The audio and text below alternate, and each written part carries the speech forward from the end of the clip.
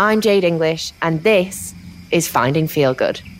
Dancing isn't a routine. Like, we've been doing it since the beginning of time. It's just movement, babe. And it can be as simple as when you're burnt out, just moving your fingers is dancing. Yoga is an ancient science that has evolved to start to squeeze the tissues and move the muscles and get the energy flowing in different ways to your normal postures, like when you're sad and upset. But dance works the same. And actually, one of the pathways in yoga to samadhi or enlightenment is dance. It's been a few days since our Tantra experience here in Bali, and I've been trying to take a lot of what I've learned from those sessions, looking into people's eyes more and just trying to find that deeper connection. And I've also been having a few flirty conversations with Ian on the phone. This morning it actually started raining in Canggu, which was quite nice to hear. And there was pitter patters of rain in the bathroom, which just, I don't know why, it seems to have some really calming effects and makes me feel really connected to nature. Yesterday, I went to a little beach place where I sat and watched the sunset, and honestly, I could go there every night and not be bored. And there's something really amazing about the beach here in Canggu. It's actually the only time that the roads get busy here. When it's sunset, everyone rushes down to the beach, and then you go there and there's just this stillness there, and people are walking their dogs. There's so many dogs on this beach, and people are drinking coconuts, and it just has this really peaceful end to the day where you feel like all is well in the world, and it does feel like you're really connected to nature. So today we're talking about ecstatic dance. I'm going to be trying that out here in Bali with Sean Goldberg at Udara Yoga Centre, which is a gorgeous little place just right by the sea. I spoke with Samantha Moyo before we flew out here to find out more about what ecstatic dance actually is and what I should expect from it. She's the founder of Morning Gloryville, a sober, drug-free morning rave. I've never been to ecstatic dance or Morning Gloryville. I very nearly got onto one, and then I think I must have gone away or something, so I didn't get to go. So I'm just going to talk you through my preconceptions of what it is and correct me if I'm wrong. So sober, you go to a dance I think ecstatic dance generally can be whenever, right? But with Morning Gloryville, it's in the morning and you dance around with no inhibitions to a DJ. Is that right? Yeah, so with Morning Gloryville, and I guess ecstatic dance as well, most of them are in the mornings. And the idea is that, you wake up and you go somewhere sober and you dance, basically. And it's about really losing yourself to the music. And, music and dance can be a meditation. It can be an opportunity for manifestation, but also a really good form of therapy. There's no better form of therapy than shaking your ass and stomping and letting everything that you've been carrying go, and the eye contact. I have to be honest with you, my mum is a dance teacher, right? And she had 2 daughters and neither of us can dance at all. I have 2 left feet. I feel quite uncomfortable dancing sometimes. But I hate that. I'm so jealous of people who can just, remember a dance routine. That's mind-blowing to me. But also just let go in the moment. And I think emotions do get stored in your body as well. And if we were cavemen and say if someone made us angry, we might bash on the table or try to impress someone by dancing. And I think we've sort of lost that nature. Yeah, but this is the thing. This is what I've been sort of going into companies and teaching people. It's dancing isn't a routine. We've been doing it since the beginning of time. It's just movement, babe. And it can be as simple as when you're burnt out, just moving your fingers is dancing.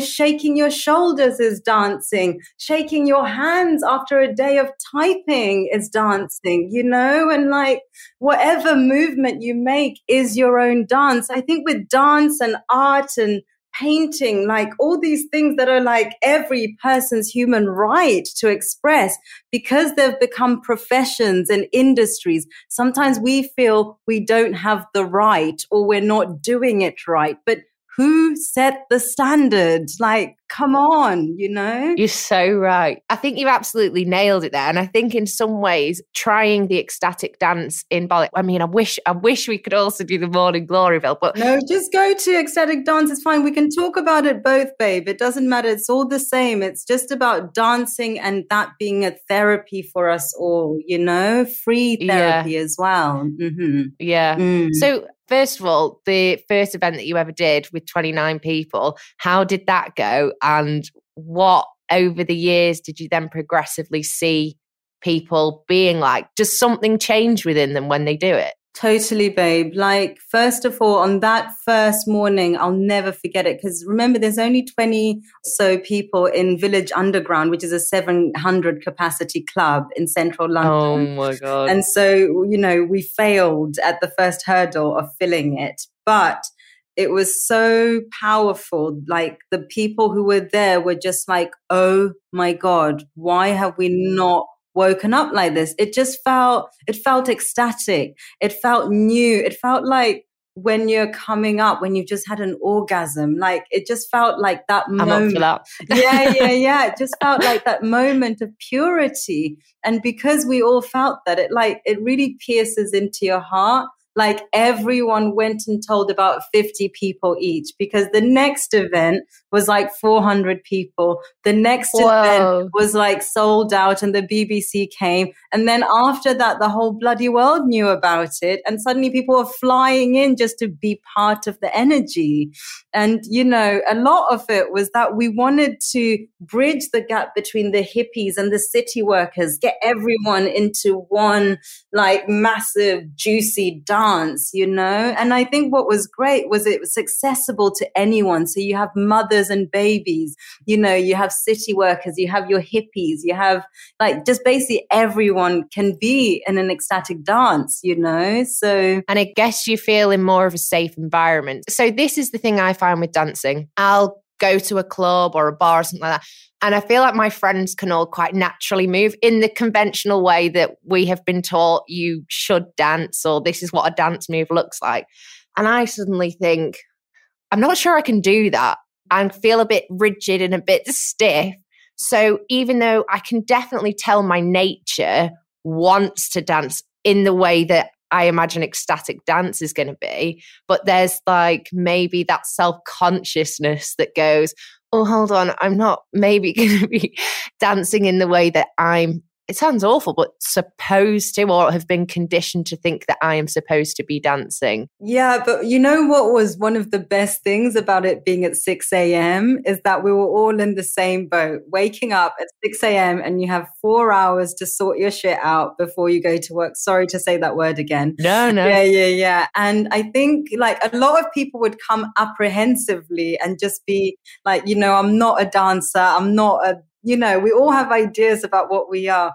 But when like 700-800 people around you are like going for it, and Fatboy Slim or, you know, Basement Jaxx or whoever are there, like giving it beans, you are moved by the energy of the space. And I think that's one of the beauties of life and crowd experiences. It's like, just, you know, you go somewhere open because you want to discover new parts of yourself. So when you go to the ecstatic dance in Bali, it's like, you don't know what's going to happen. You might like lose yourself and be like dancing on a table. Like, you don't know who Jade is going to be in that experience, you know? I can't wait. I actually can't wait. I think also as well, I can tell your energy. I think the person who runs the ecstatic dance, their energy must transmit through to it, because I'm not being funny.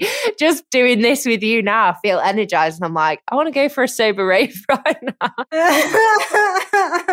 Yeah, I am ready. I am with you. If you want me to put it on, Jade, I will. Like, you know, just for you, anything, babe. So, yeah. Oh, I mean, it's so good that after like you called a failure at 29 people at the first one, you know, a lot of people would have given up after that. So it's so good that you did push through that. What was your thought process when you were going through that? Like, you know, 29 people show up and you think, oh no, And then actually next time you're like, hold on a second, this works. As a person who had been drinking and taking so much for so long, and to experience a sober morning dancing and the impact on me after and all my friends, it was kind of obvious that it was a helpful tool. It was a healing method. And so despite, that initial failure, we just believed in it. So we just carried on because we felt the impact. And, after 6 months, we'd stopped drinking in the way we used to. A lot of the community got off all the ketamines, cocaines and everything.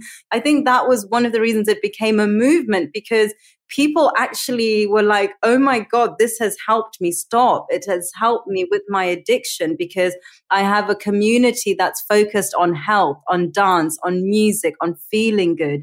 Like all the unicorns, like there was you never came, so you never saw that we had like a glampede of unicorns. What? Yeah, so the unicorns were a massive part of the experience. We had these real life humans dressed as unicorns, just being sexy and fabulous. And then suddenly you had all these bankers and, VC venture capitalists coming and wanting to be unicorns as well. So, wow. It went beyond the sobriety and the feel good. It went into actually, this is a place that allows me to be unapologetically myself, I guess we've unintentionally married the two together, haven't we? Alcohol and drugs go with dancing. But actually, I'm guessing what you're saying is you don't actually need the drugs and the alcohol, because once you pick up on that energy, that's its own natural drug. Exactly. And the reason we were doing those things was to express a lot of the, I guess, childhood traumas that we were all carrying,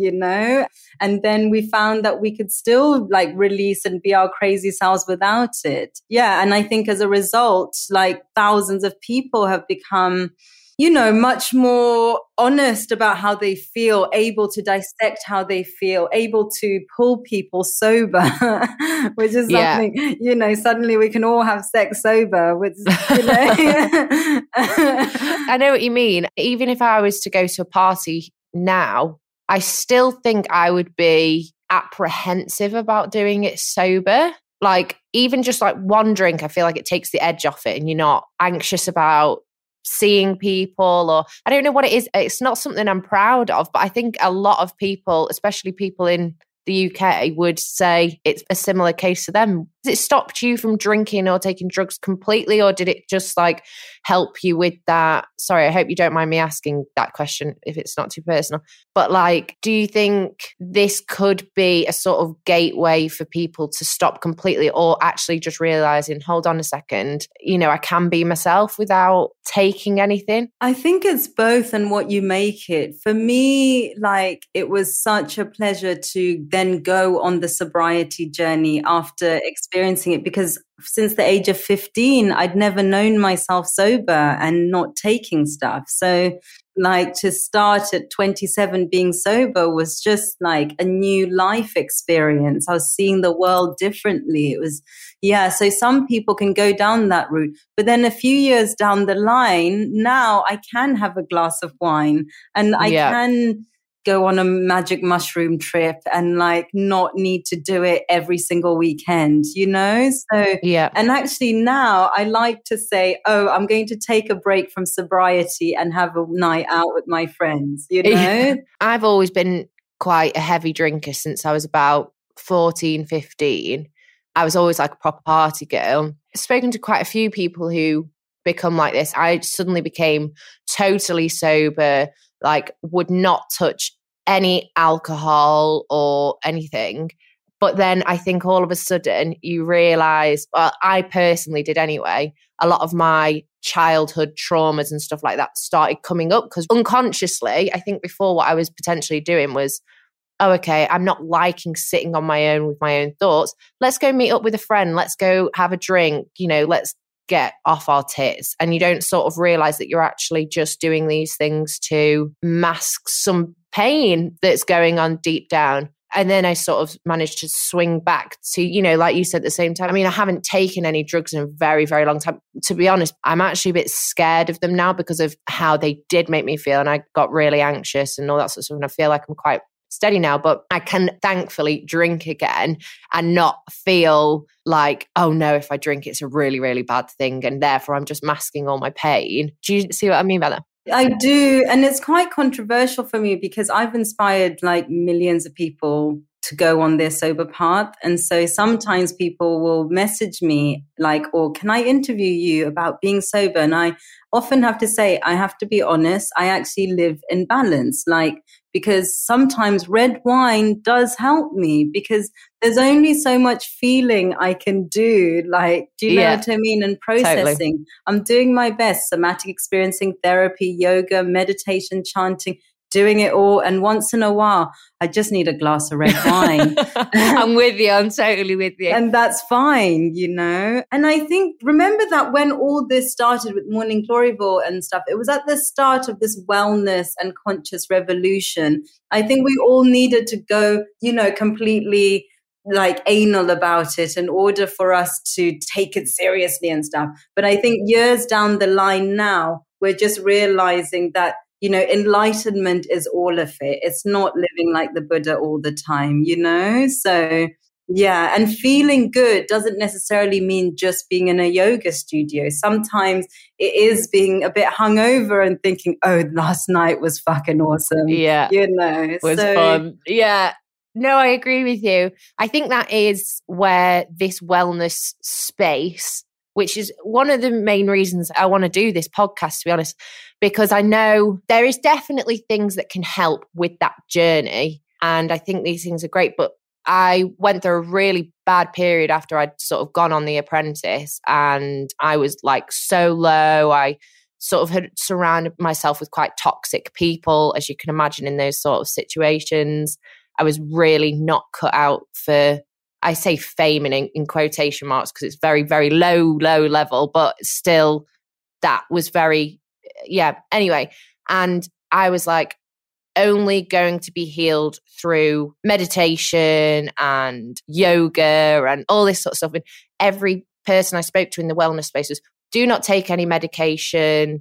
It's all bad. It's evil. It's the big corporations that are trying to get your money and brainwash you. And eventually I just got to a point where I needed to go on medication. So I ended up taking antidepressants and they actually got me back to a place where I wasn't having panic attacks every day. I could get to an even keel and sort of, you know, get my shit together. Because otherwise, every day I was just waking up thinking, I can't bloody do this anymore. Like, I don't want to, but I'd be looking to coaches or ceremonies or all these sort of things, hoping for them to fix me. But I do think where it can become like toxic wellness, really. So I think there's a time and place for both, isn't there, really? Yeah. But I also just want to say I understand, and, you know, I want you to feel heard. Like, I understand that thing of like reaching some level of fame or being known by a lot of people and being a sensitive and the come down after that. Come down, totally. Yeah, I had that from after Morning Gloryville. That's why I went to Bali for 6 months, actually. Really? Yeah, because I'd been running this movement for like 5 years, constantly surrounded by people in press. And then after just like feeling empty.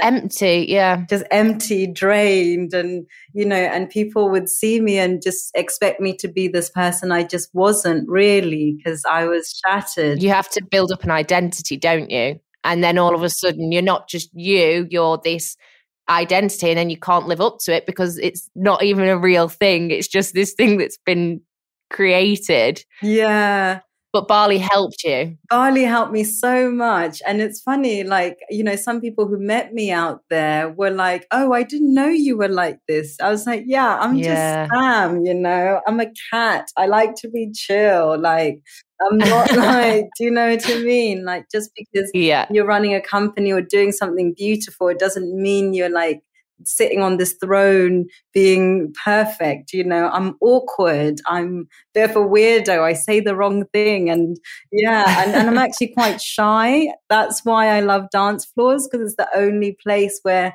I feel truly like I can lose myself without judgment, you know? I love that. And then, so I guess after you took a step back from that, do you feel like you could just breathe and get back to yourself? I'm learning how to breathe. So back on that, going to Bali was the best thing ever, because I actually met like people like Russell Simmons, who are also on their own come downs from running, you know, big missions. And I'm actually getting to know myself for the first time, because remember, I was drinking since 15 until 27. Then I was just running this big company and being sober for the first time. So these last 3 years are like the first time I'm like, like actually able to be with myself and integrate some of the things I didn't really understand, you know? So it's really beautiful. I feel lucky, actually. I feel really blessed. Even with lockdown, like, so, you know, sometimes it feels like it's going on for a bit too long, but I've just never had this much space to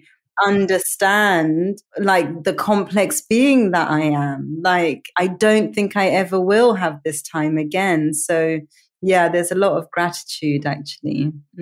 Love that. Well, we'll definitely, once this lockdown's over, definitely have to meet up for a drink, because we can have a drink. Oh my God. I'm not going to lie, Jade. It's going to be Girls Gone Wild, because like every time I meet up with like wellness friends for like, you know, a bit of a chilled night out, it's always the craziest, because everyone spends the whole year being really holier than thou. So watch out. No appointments the next day. It was so great to meet Samantha and hear about her experiences with ecstatic dance. So now I'm off to Udara to meet Sean Goldberg and to experience ecstatic dance for myself. Good morning, good morning. We're going to start, so please get up. For going on a journey, taking along your authentic self in this journey of movement. Moving however you wish, daring to be seen, and seeing others in their authentic journey, knowing we're in this together.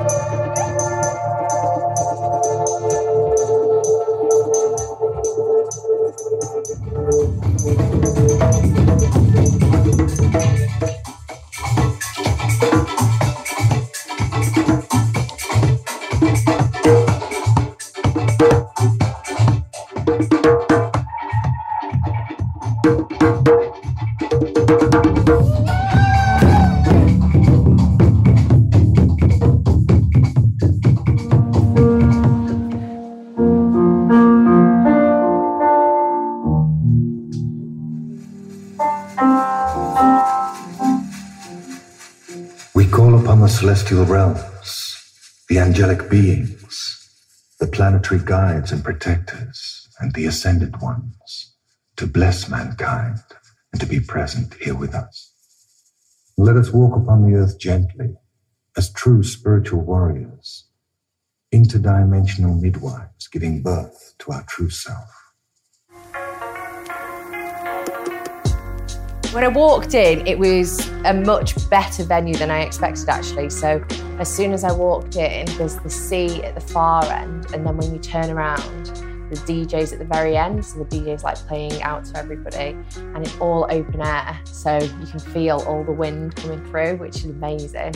I have to admit, the first 5 or 10 minutes, I thought, oh my God, I feel so uncomfortable right now. What am I doing here? Why am I here? Like, this is totally out of my comfort zone. I didn't feel comfortable. And actually at one point I thought to myself, I actually hate this. Like, I'm really not enjoying it. I feel uncomfortable. It's like just full of a bunch of sweaty weirdos. And I felt really bad for thinking that, but genuinely that was like my internal dialogue. And then something within me just sort of let go. And I thought, you know what, like, just go into it, sort of stop holding back.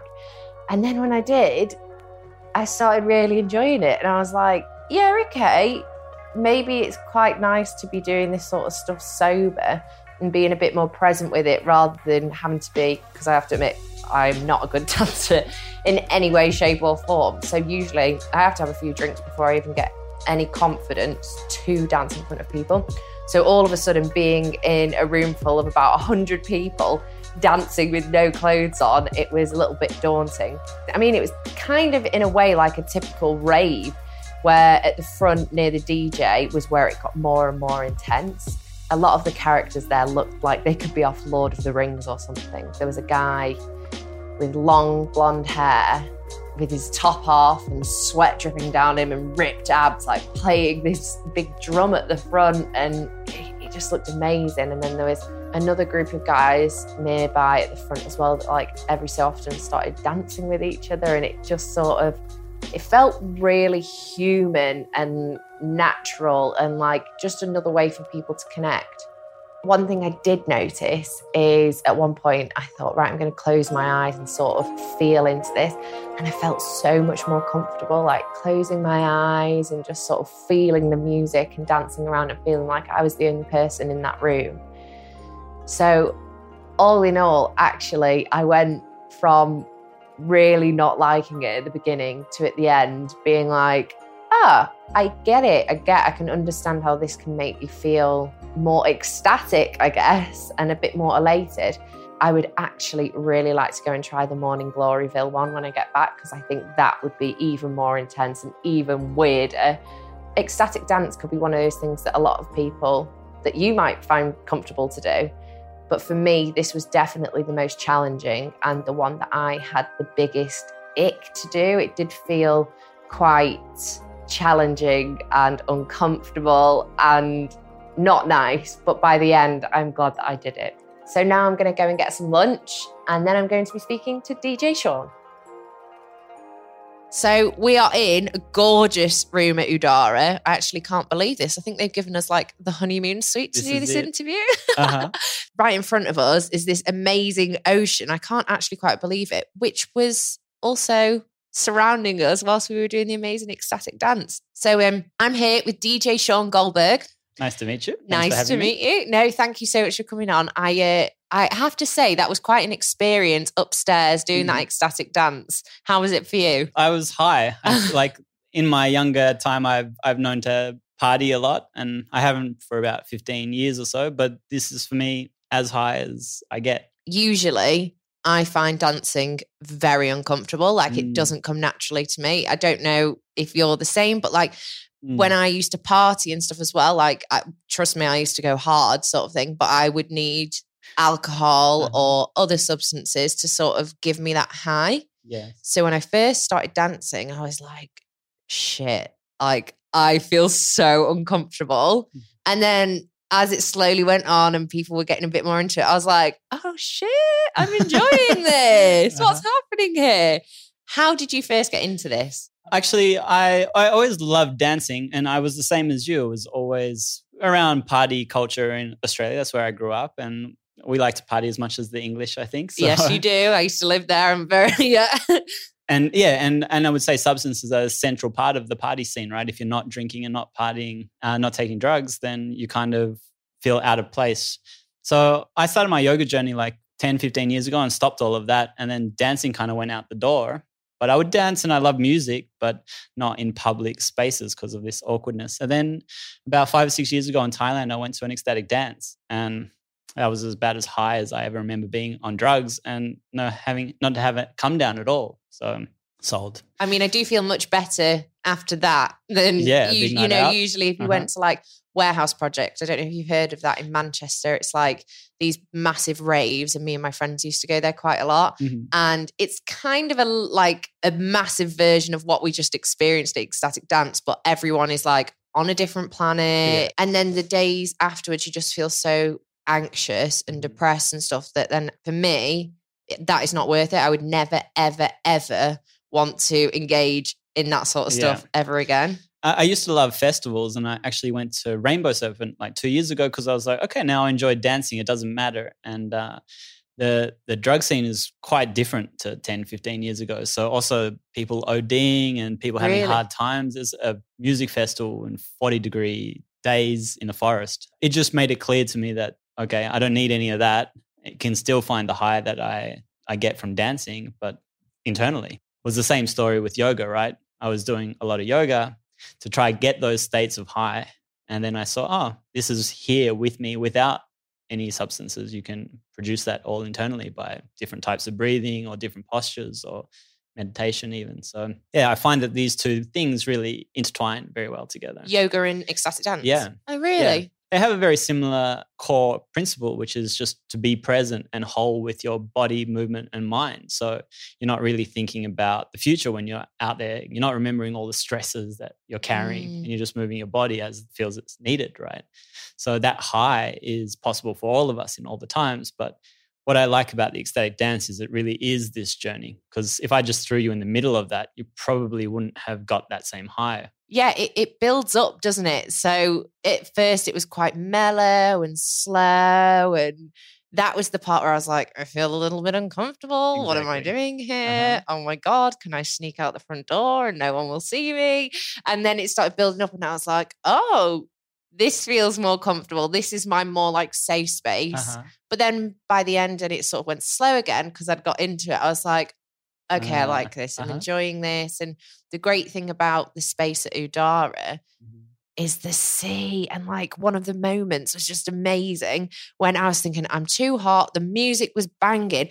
And then it started absolutely pouring it down with rain. And I went and stood at the edge and the wind was hitting my face. And I actually had a moment where I was like, holy shit. I've just realised where I am, what I'm doing. There's crazy people dancing all around me. What's it like for you? Do you look at everyone and think, do you get a buzz off it as well? Like just talking about it and remembering that I'm full of goosebumps. Oh yeah, I can see on you. Yeah, it's like, it's a high, you know. I felt a little nervous, obviously. There's a lot of responsibility standing in front of, 100 people that are relying on you having the whole thing worked out, because this is a new experience for me. It is a lot of pressure, I can imagine. Yeah, but it's an adrenaline rush for sure. That's so good. Yeah. So you talk about the fact that there is like this natural high and stuff, and I think a lot of humans are sort of searching for that release or that, that feeling that you do get if you have a glass of wine, or actually if you do some yoga, or if you do dancing.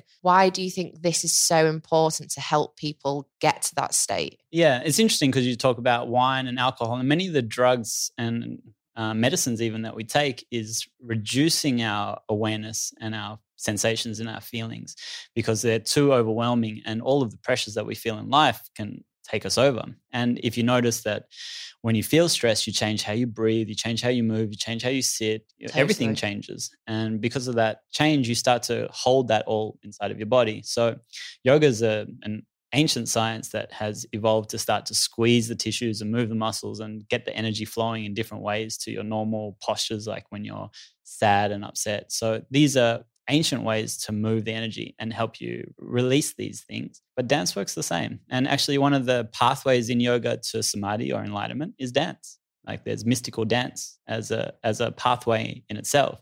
It's a very different style of dance, obviously, than ecstatic dance. But through the ecstatic dance, everything moves. You lose sense of yourself, and it's an expansion of consciousness as opposed to all these drugs that we take. This is allowing ourselves to feel so everything can flow and move freely, which that's what we want, right? I Definitely. Think it's easier to experience than to explain it. Yeah, totally. Yeah. It is. I always think when you look at a baby, if something happens to them, instantly they'll sort of expel that energy in a different way. So say like, I don't know, if they're irritated or something, they'll throw a tantrum and they'll throw their legs and their hands. And obviously when we get older, we don't do that anymore. Exactly. But I bet the energy, or this is how I interpret it anyway, you might be able to elaborate on it, but I feel like we still want to throw those tantrums. We still want to throw our hands up in the air and shake and sort of get that energy out in a different way. But society has said, that's not acceptable. You don't do that. And I feel like ecstatic dance could really help you to expel that energy. And look, I can talk from a male's perspective. Obviously, your perspective is different, but I think even those restrictions on what it is to be a male in society is even more than on a woman. Anger is not okay. Like the typical archetype of a man is, this, look at how many men are in prison and how many men are getting in trouble with the law because of their ability to not express their anger in healthy ways, right? And then it comes out in these explosions or in these aggravated manners. So wouldn't it be amazing if there was a healthy release of that anger, that they could actually express that? Because all it is it's energy, right? And depending on where that energy goes, it can be frustration or it can be joy. So an easy example to understand is, say, jealousy. You look at jealousy, it's just love, right? It's love that is not really having an opportunity to be expressed. You see somebody and then you love them and you want their love, but you don't feel like you're worthy of that love, and you see them loving somebody else, so you feel jealous. But at the depth of it, it's love that's been twisted. So this is like energy's trying to move and it gets stuck. And then when you can actually free it, then again, you just feel that love that was there underneath. But when you can stay in that place and have that energy flowing, you can feel anger and sadness, but then you still reconnect to the love that's underneath it. Yeah. So in a way, it's all love is just moving. But if it gets distorted and contorted, it comes out and is expressed in different ways. So I feel like ecstatic dance just helps to move all of that stuff, clean out the basements a little bit. And but there's many practices, but dancing is a beautiful way to do it. That was one of the things that I was actually most surprised about with the dancing. There was a lot of guys there and they were the ones that were actually a bit more involved with each other. Like I don't think I've ever actually seen two guys dance with each other. It wasn't a flirtation. There was no intent behind it. Yeah. But it felt really tribal. That's the only way I can describe it. Yeah, and some of the music, for example, that I choose is to get into this tribal feeling, just to have this togetherness. There's a science in all of this that comes from the tribes. There's a reason they dance together as a tribe like this. It connects us. And what goes really well with ecstatic dance, which you are probably talking about, is contact dance. Sometimes there's also these styles of dancing, which is contact dance, where people are molding their bodies to each other. And this is a dance, but with a tribal feel. So say if I moved my right arm above someone's body, they'd sort of move back. And then if they moved their arm above you and you lean back, it's almost a bit Matrixy looking, isn't it? Exactly. But it kind of feels like they're flowing together. Exactly. Yeah, so they're coming into this flow together and they're leaning on each other's body and using each other to support and dance and move, and all the while connecting to the music. So it's just this expansion of consciousness that's constantly happening. But yeah, it's amazing for men and women. If you look in most spiritual things, like I run yoga teacher trainings, and it's 80-90% women. Really? Yeah. So we run groups of 25 and there's 2 or 3 men in every course. That's it. And so it's nice to come here and see that maybe they don't know that it's something, but they know they feel good, right? Yeah. And I think that's the main thing. You release and you leave it all on the dance floor and you go home and you feel high. So good. Yeah. I mean, one thing I did notice there as well, there was people from all walks of life there. Like I looked around at one point and I was like, he literally looks like he's come from an office block in the centre of London. And I looked at someone else and thought, she looks like she lives in the Amazon. Yeah. I looked at someone else and thought, okay, you look normalish. I looked at another guy. In fact, there was quite a lot of Lord of the Rings-esque looking men there. Very attractive, I must say, actually. So it is funny how it sort of brings so many different types of people and they can connect. I think one of the biggest barriers is people just feeling scared to come dance without alcohol. Like that's or anything else. And they're like, how do you interact? I don't want people to see me dancing. I'm awkward. But that's how I felt. Nobody cares. Yeah. Everybody's just dancing, and it doesn't matter what you look like. Some people are rolling around on the ground and some are jumping in the air, some are rolling on each other's bodies. And some screaming. Yeah, sometimes screaming, shouting, getting all tribal. But Yeah, or just sitting there watching the ocean and internally dancing. You know, everything's okay, and that's one of the beauties, I think, of the ecstatic dance is just if it's held in the right container, and it's good to understand some of the rules before you go to that, because there is a system to ensure that there is that freedom and that safety. You know, So what's that?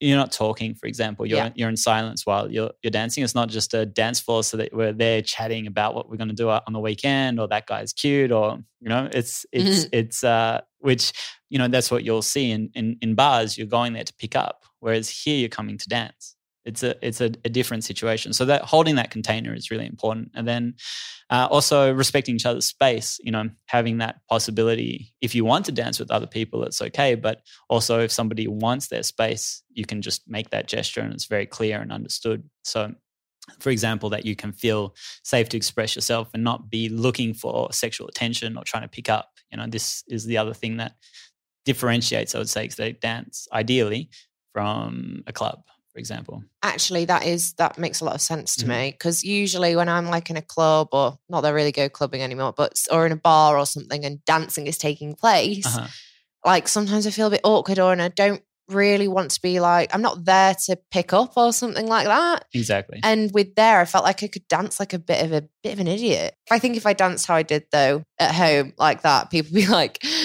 get out. You might get some funny looks, or like, wow, she's on some really good drugs.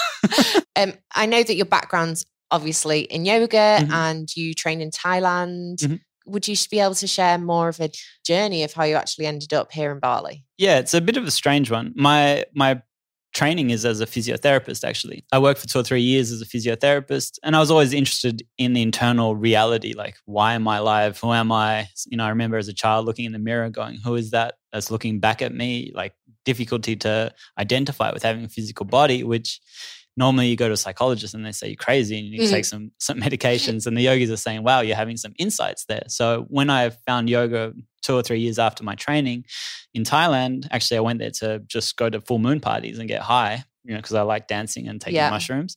I ended up going to a yoga school with a friend and stayed there for a month, which turned into a year, which turned into 5 years. So basically for about 5 years, I was studying and learning and then eventually teaching yoga. And because of my physiotherapy background, I started to teach anatomy to people that were doing yoga courses. And then eventually I moved to Bali and taught for a bigger school. And then 4 years ago, I opened my own school. So this all kind of coalesced into me having a yoga school here in Bali, teaching people how to become yoga teachers. And what we noticed that this 1 month period of learning to become a yoga teacher, a lot of internal work was being done on a therapeutic side. People looking at habits and behaviors and patterns that they're stuck in because of their lives and their environments and their living patterns.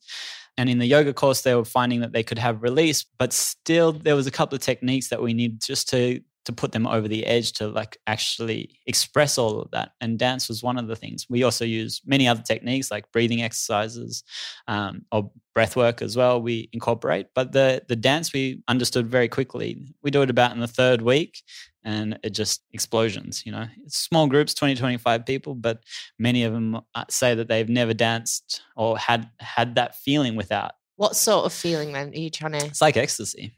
Yeah. It's like a clean ecstasy with no paranoia, no come down, just a highness. Your body feels full of energy, full of prana. Like you can put it in these technical words, but it's just a feeling of ecstasy. Happiness, extreme bliss. Yeah. So yeah, this is how I started to do it. And I started off by just making like little playlists basically. And then I was like, I think I could probably play with some equipment. And then I bought some decks, and yeah, that was about a year ago. So this is still a new experience learning how to DJ the technicalities, but the music journey that I understand that. Yeah, you nailed that. That feels natural, but the technicalities, I'm still a baby. No, it was really good. It was a journey. Yeah. That's what was great about it. And it is amazing, isn't it? The fact that this is the last episode. The running theme has been, it's all getting back to just being a human, getting back to nature. You already have everything within you to sort of feel ecstasy. And it feels very natural and perfect that the ecstatic dance would be the last episode, because it's very much like dance like no one's watching. Yeah, dance like no one's watching. We've sort of gone through a journey where like I've like spoken to people in a women's circle of that, which has been quite releasing in that way, doing breath work, which then obviously helps in different ways. And then anyway, the whole thing, it just feels like this is like the final piece of the puzzle that's like, okay, now just let go. That was the thing, letting go. Yeah. And, like that's the other thing that we talk a lot about with these yoga trainings. People come to course often thinking they need to add something more to themselves to become more to this, more that. And we often get told that, but actually it's about removing all of those beliefs that we've been dragged down. Your parents said, okay, little girls don't wear pants, so you stop wearing pants and think you have to wear dresses all the time. So you've been trained in a certain way how you need to be loved and respected. And what's very useful is just taking yourself out of your normal environment and then saying, well, how do I feel now? And just trying to find that connection. And dance is one of those ways where you just let the music take you over and let your body do what it needs to instead of your mind. Yeah. And a big part of it is just dropping into your physical body, because we're always thinking, and that takes us out of the presence. You're just in the past or the future worrying about what has happened or what will happen. And when you're dancing, you can't dance to the last song. You have to dance to this song, right? So in a way, it brings you into that presence and brings you into your body. And the more you can incorporate that, the more free and liberated you feel. And it's like losing that weight that you've been carrying, It is. God, they should teach this stuff in schools. I wish.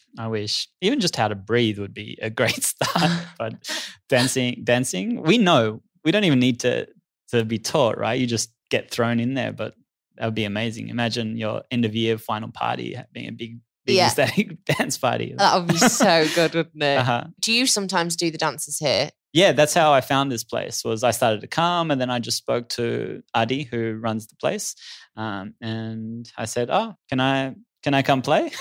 And he was stoked. So yeah, this is the second time I played. So obviously Corona, it was. Like now we maxing out at 100.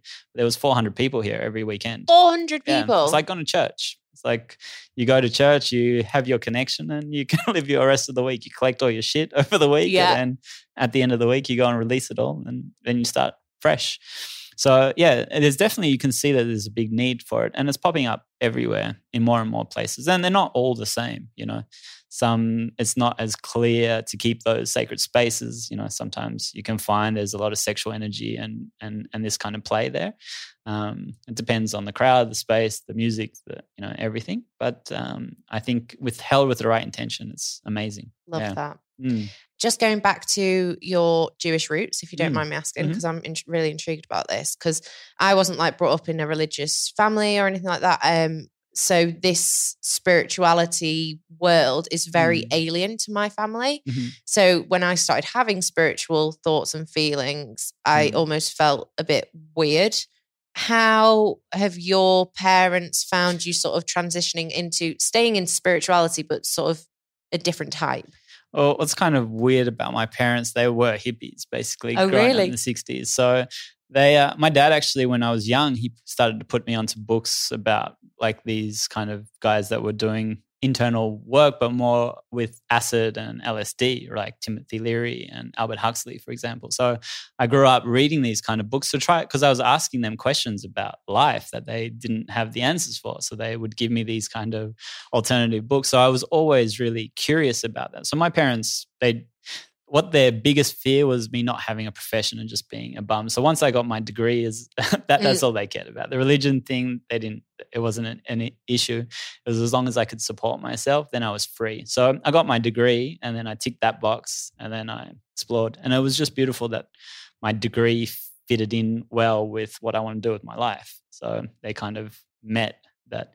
Ultimately, it was about healing myself first. I was on a journey of how do I understand this and how do I accept this, and then helping other people. I love that. I also really love that you say that from a young age you've been like, why am I here? What, like, who am I seeing when I look in the mirror? Yes. I've had that from such a young age, like, why am I here? What's the purpose? Like, and I always remember saying to my friends, like, do you not think this is just mental that we are living on this earth? Nobody knows why. And everyone's just going about their day-to-day life, not even questioning and wondering. And I have to admit, it's only since I've sort of come to Bali, went to India and did stuff there, that I'm like, oh, there are other people in the world that also think like this whole human experience is batshit crazy. Yeah. Well, because if you look at how generally the West looks at what the reason a person is here for is consumption. You're here to be a consumer. That's, if we put it into numbers, that's all you're here for. And for me, I think I was about 16 and I just realized I don't want to be an ant. That doesn't make sense to me. You know, like I'm not here to keep this machine running, which I don't necessarily even believe in. And I think many people are waking up to that slowly. I think that's where we're seeing all this shaking in society, is that people are starting to question it. But the issue is that the society is so built on it. There's so many structures to hold you in that pattern that there's no space to have the time and thought, what do you want to do with your life? You know, at 14, what do you want to be?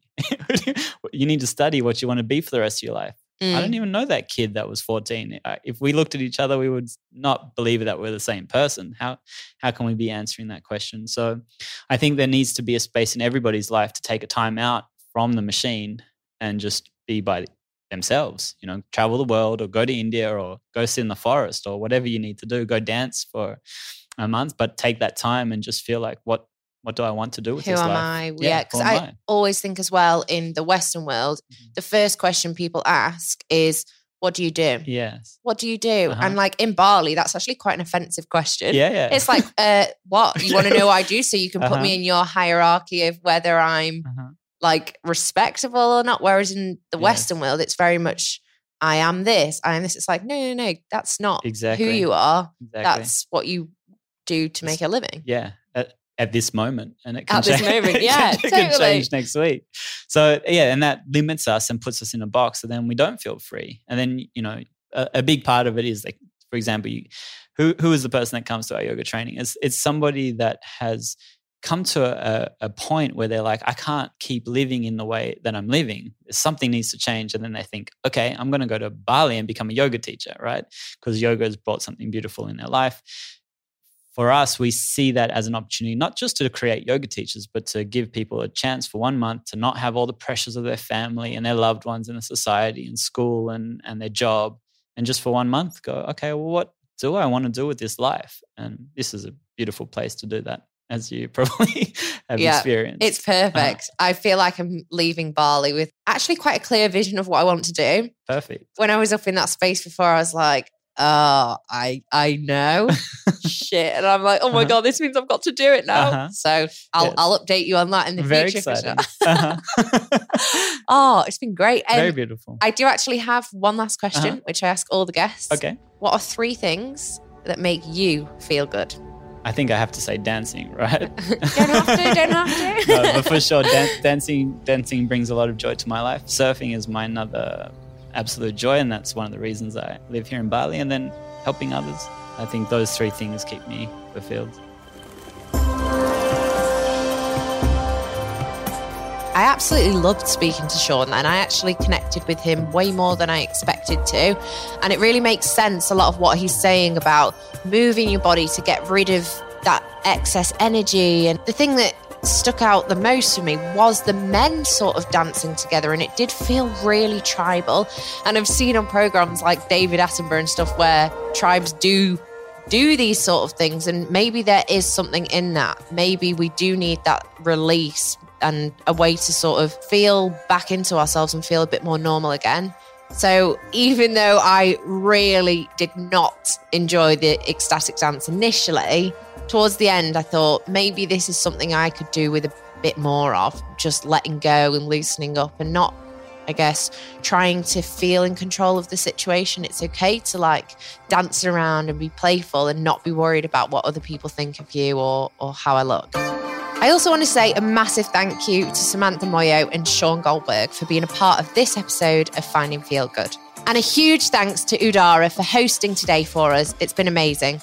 I'll also put those links in the show notes. So it feels a little bit emotional now sort of talking about this, because this is the very last episode in Bali. I'll be flying home after this and reflecting on what I feel I have learned from Finding Feel Good. I'll see you next time.